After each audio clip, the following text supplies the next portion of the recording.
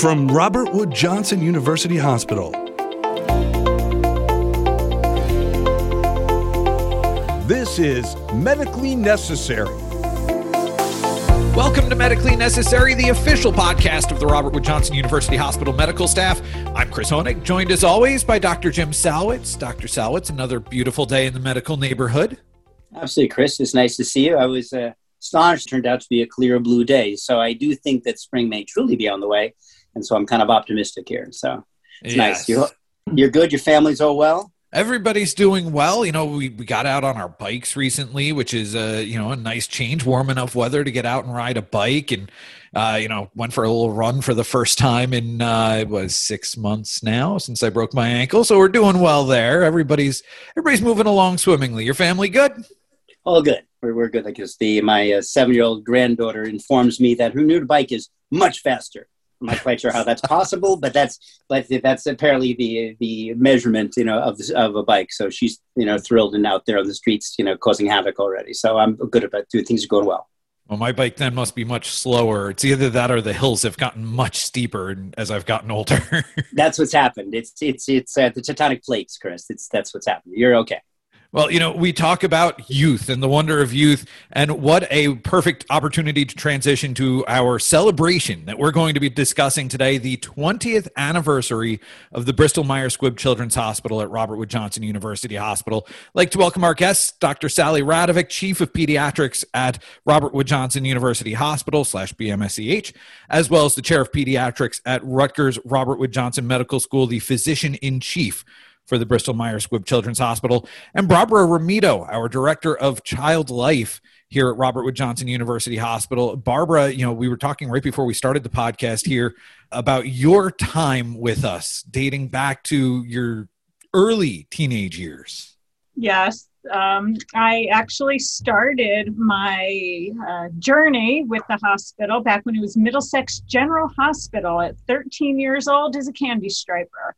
And back then it was a very small pediatric unit, and I worked with children in the playroom and had a great time. And I truly believe that set my path for becoming a child life specialist and returning to this hospital in 1990, heading up the child life department. That was the beginning of what became your BMSCH. That kind of nidus. You were part of that group. I think you were even part of the search committee that went out and looked. What was the vision then? How did this whole thing kind of begin? So it was a long-term goal of our then president, Harvey Holzberg, who had such a passion for pediatrics. And he saw the services we had and we were growing and wanted us to continue to grow to better serve not only the children of New Jersey, but beyond. So 1990, when I started, we had a 24-bed pediatric unit, a 6-bed pediatric ICU that we referred to as the bowling alley because it was one long lane with 6 bays. And then over the years, we developed clinical services, and they were in places throughout the hospital. So we developed our pediatric oncology program, and that was located in the basement level of the adult hospital. And then we developed our NICU, and that was in a different building. And then we developed our step-down unit. So we really didn't have, first and foremost, the physical structure to support all the services we were developing, but it also didn't give us the opportunity to develop and grow the clinical services. So the decision was made. We were designated as an acute care children's hospital for the state of New Jersey, but we still didn't have that structure. So they created a team and sent us out to several children's hospitals across the country and to see what we liked and what we didn't like and what worked. And we came back and we built a state-of-the-art children's hospital that opened in 2001. And when we first opened, it was a 4-story building. The idea at the time was that things would be transitioning to ambulatory, so don't overbuild. But fortunately, they had the foresight to build it with the ability to easily add on 3 more floors if needed. And it was just about a year after the Children's Hospital opened that we were filled to capacity. and again overflowing into the adult hospital. And in 2004, the additional 3 floors were completed, and now we occupy beautifully all 7 floors. And what's our capacity now at this point, and how much is in the hospital at this time? It's 105 inpatient beds, plus our 7th floor, which is our pediatric operating room suites. Wow, and that makes it the size by itself of several of the other independent hospitals of the RWJUH system. So it is itself, truly a hospital.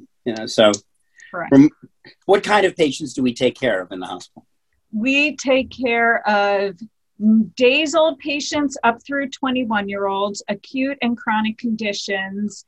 Our average length of stay is about 4.5 days.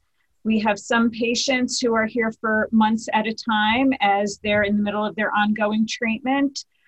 Some patients who go and come back over the course of their treatment. But really, we are treating all, for the most part, subspecialties. The idea was that children would never have to leave New Jersey for care. That was really the vision.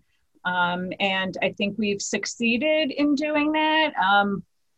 Now, not only for New Jersey, but beyond New Jersey. Children from New York, children from Pennsylvania are coming here to get the care. And children do not have to leave. They can be there near their home, near their friends, near their family, where the support system is. Remarkable. So, Dr. Radovick, you joined us, I think, about 4 years ago, if I'm right on that. And I know from my standpoint, I've been really inspired by your vision, by the changes that you've put in place during this time. So what made you decide to come here? Where do you think we're going to go as we go forward here? Obviously, this is a remarkable institution. I think we first need to recognize at this 20-year anniversary the vision, the insight that Bristol-Myers Squibb and visionaries like Barbara had when we started the hospital, and we should celebrate all the accomplishments that have happened here. It's now, indeed, as Barbara said, it's a destination for specialized care. And it has had a tremendously positive impact on children, but also on the communities that we serve. It's very exciting to watch the growth and be a part of the development of programs that can serve our children better. I think that for me, it's very important to practice medicine in a dedicated children's hospital from both a physician point of view as well as from a patient point of view. As we've been developing programs for our children and families, we've had to recruit additional faculty members into the department. And recruiting into Bristol-Myers Squibb Children's Hospital is always an asset for us. Many of the areas are state-of-the-art. It is an extremely well-maintained, well-staffed hospital, and this makes recruiting additional subspecialists into specific programs a lot easier for us. And one of the reasons why we've been so successful in being able to bring remarkable talent into this area. I think that as a parent, Jim, you're a parent, you're a grandparent, Chris, I know you have a son, a young son, and I don't know if you've ever had that scary experience where your child gets hurt or gets sick. And your doctor's office is closed. What do you do? Here we have a dedicated hospital just for children, offers specialized care 24/7. In our emergency room, there are board-certified pediatric emergency medicine doctors that are there to take care of children. It's staffed with pediatric nurses that are certified in advanced pediatric emergency care. So that means your child is going to have the highest level of support.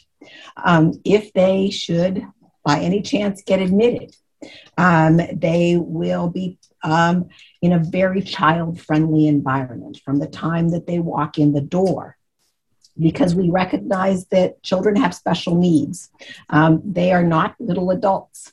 And that is a very scary thing, that when people think of children that way, for us, people who take care of children, children's bodies, their bodies are growing and developing. They have very unique needs. So as soon as your child comes in the front door, it's very child friendly. It's designed to be that way. And it has kid-size equipment. If your child would have to get some procedure, an IV or something, there are all kinds of ways to distract children so that they can cope with whatever that traumatic experience is. It was designed to minimize stress. And obviously Barbara is part of that minimizing stress for children, but also for, decreasing the fear and anxiety that parents have when they have a sick child. So that's why I think it's very, very important that we have this dedicated structure for children. You talk about some of those experts that have joined the faculty in the past several years. It has proven important to the academic mission of Robert Wood Johnson University Hospital, the Bristol-Myers Squibb Children's Hospital, the medical school, especially over this past year.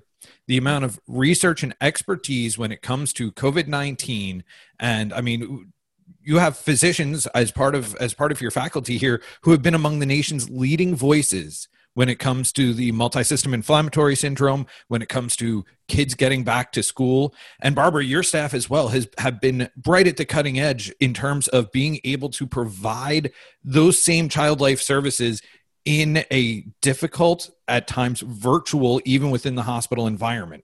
And so having this expertise has really proven critical, especially over this past year. Indeed. And, I think about the fact that we have brought in specialists in the pediatric intensive care unit, specialists in the neonatal intensive care unit, and how vital that was.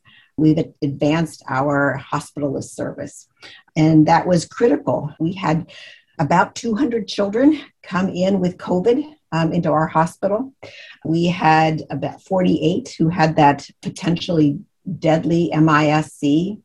And it was important for those children that we had the level of expertise that we did to take care of them successfully. And I think I'd like to add to that also, we have the clinical expertise here. Sally's talked about that, families come here knowing that they are going to get expert medical care. I think adding to that, and one of the things that makes our children's hospital so special is it doesn't stop there. We do so much to meet the total needs of the child and the family, not only from a medical standpoint, but from a psychosocial standpoint. And that's equally important. Our child life specialists are skilled at helping the child and family through the fears and the stress and the anxiety and cope with that. And really, that's never been more important than this past year. The emotional stressors that we're all feeling, staff and physicians, as well as our patients and families. So, we needed to quickly pivot our normal pre-op teaching and sibling support and bereavement support and distraction and recreation to a virtual platform. So we were able to maintain that normalcy from a childhood standpoint while the children and families were here in the hospital. That's what you want when you come to the hospital. You want a child to have as normal experience as they can from a growth and development standpoint, and cognitive and emotional. So while our playrooms were closed, we provided daily virtual play sessions. And while siblings were unable to visit, we would do a virtual pre-op teaching session. And when a patient was dying and the child couldn't visit right away, we would provide that bereavement support virtually. So we were providing all of those really critical psychosocial support means in a very different way. But I think that the collaboration that exists in this hospital between all the professionals and the patients and families, knowing that they are as equal partners in the healthcare team as the healthcare professionals, I think we really made a difference in a lot of families' lives, not only over the last 20 years that the Children's Hospital has been here, but especially in this last year. And as Barbara said, you think just about this COVID epidemic, there are 200 families that didn't have to travel anywhere to get their health care. They were able to get it right here because we could manage the complex childhood disease that they had and the complications of COVID. And I think that this is one of the reasons why we want to continue to expand our programmatic development so that we can have specialized services, well-developed specialized services that allow children to stay here next to their families. That's a good segue, Sally. So this is the 20th anniversary. What do we look like in our optimistic fantasy, wish list of the world in 20 more years? I think we're going to be much bigger. I think that we have a larger community to serve. Our community is growing very quickly. And if you think about only a few years ago, we only had a relatively few pediatric specialists here. And even in a few years, we've been able to expand more complex programmatic development. And I see us as continuing to grow, potentially adding new structural parts to the Children's Hospital. I think that we need, for example, this year, Bristol-Myers Squibb has given us a $2.5 million gift that is going to be used so that we can expand the Pediatric Infusion Center. Many, many disorders of children are now being treated with infusions. And we want to keep children here and able to get those infusions. And so with that gift, we'll be able to expand that program and keep children close to home again. Remarkable. So congratulations, on 20 years. Congratulations from all the two of you and all of your colleagues and staff have built. And then thank you so much for the hard work that you do all the time. And particularly the hard work there in the last year through COVID, helping all of us get through. And we do look forward with excitement to the next 20 years. It's going to be a remarkable time. And thank you both, obviously, for spending some time with us here today. Thank you for the opportunity. Jim, thank you, Chris, for doing these over and over again. And I really appreciate being able to get the word out. Dr. Sally Radovick and Barbara Romito, thank you so much for your time. Our Chief of Pediatrics at Robert Wood Johnson University Hospital, the Bristol-Myers Squibb Children's Hospital, Physician-in-Chief, Chair of Pediatrics at Rutgers Robert Wood Johnson Medical School, and Barbara, our Director of our Child Life Program. Thank you both so much for the time today. Thank you. Thank you. As always, Medically Necessary is available on all of your favorite podcast platforms. You can subscribe now on Apple Podcasts, Google Podcasts, Spotify. We have the playlist on YouTube, and we are available on the Robert Wood Johnson University Hospital Medical Staff Portal. For Dr. Jim Salwitz, For Chris Hoenig, thank you for listening. Medically Necessary, brought to you by the Robert Wood Johnson University Hospital Foundation.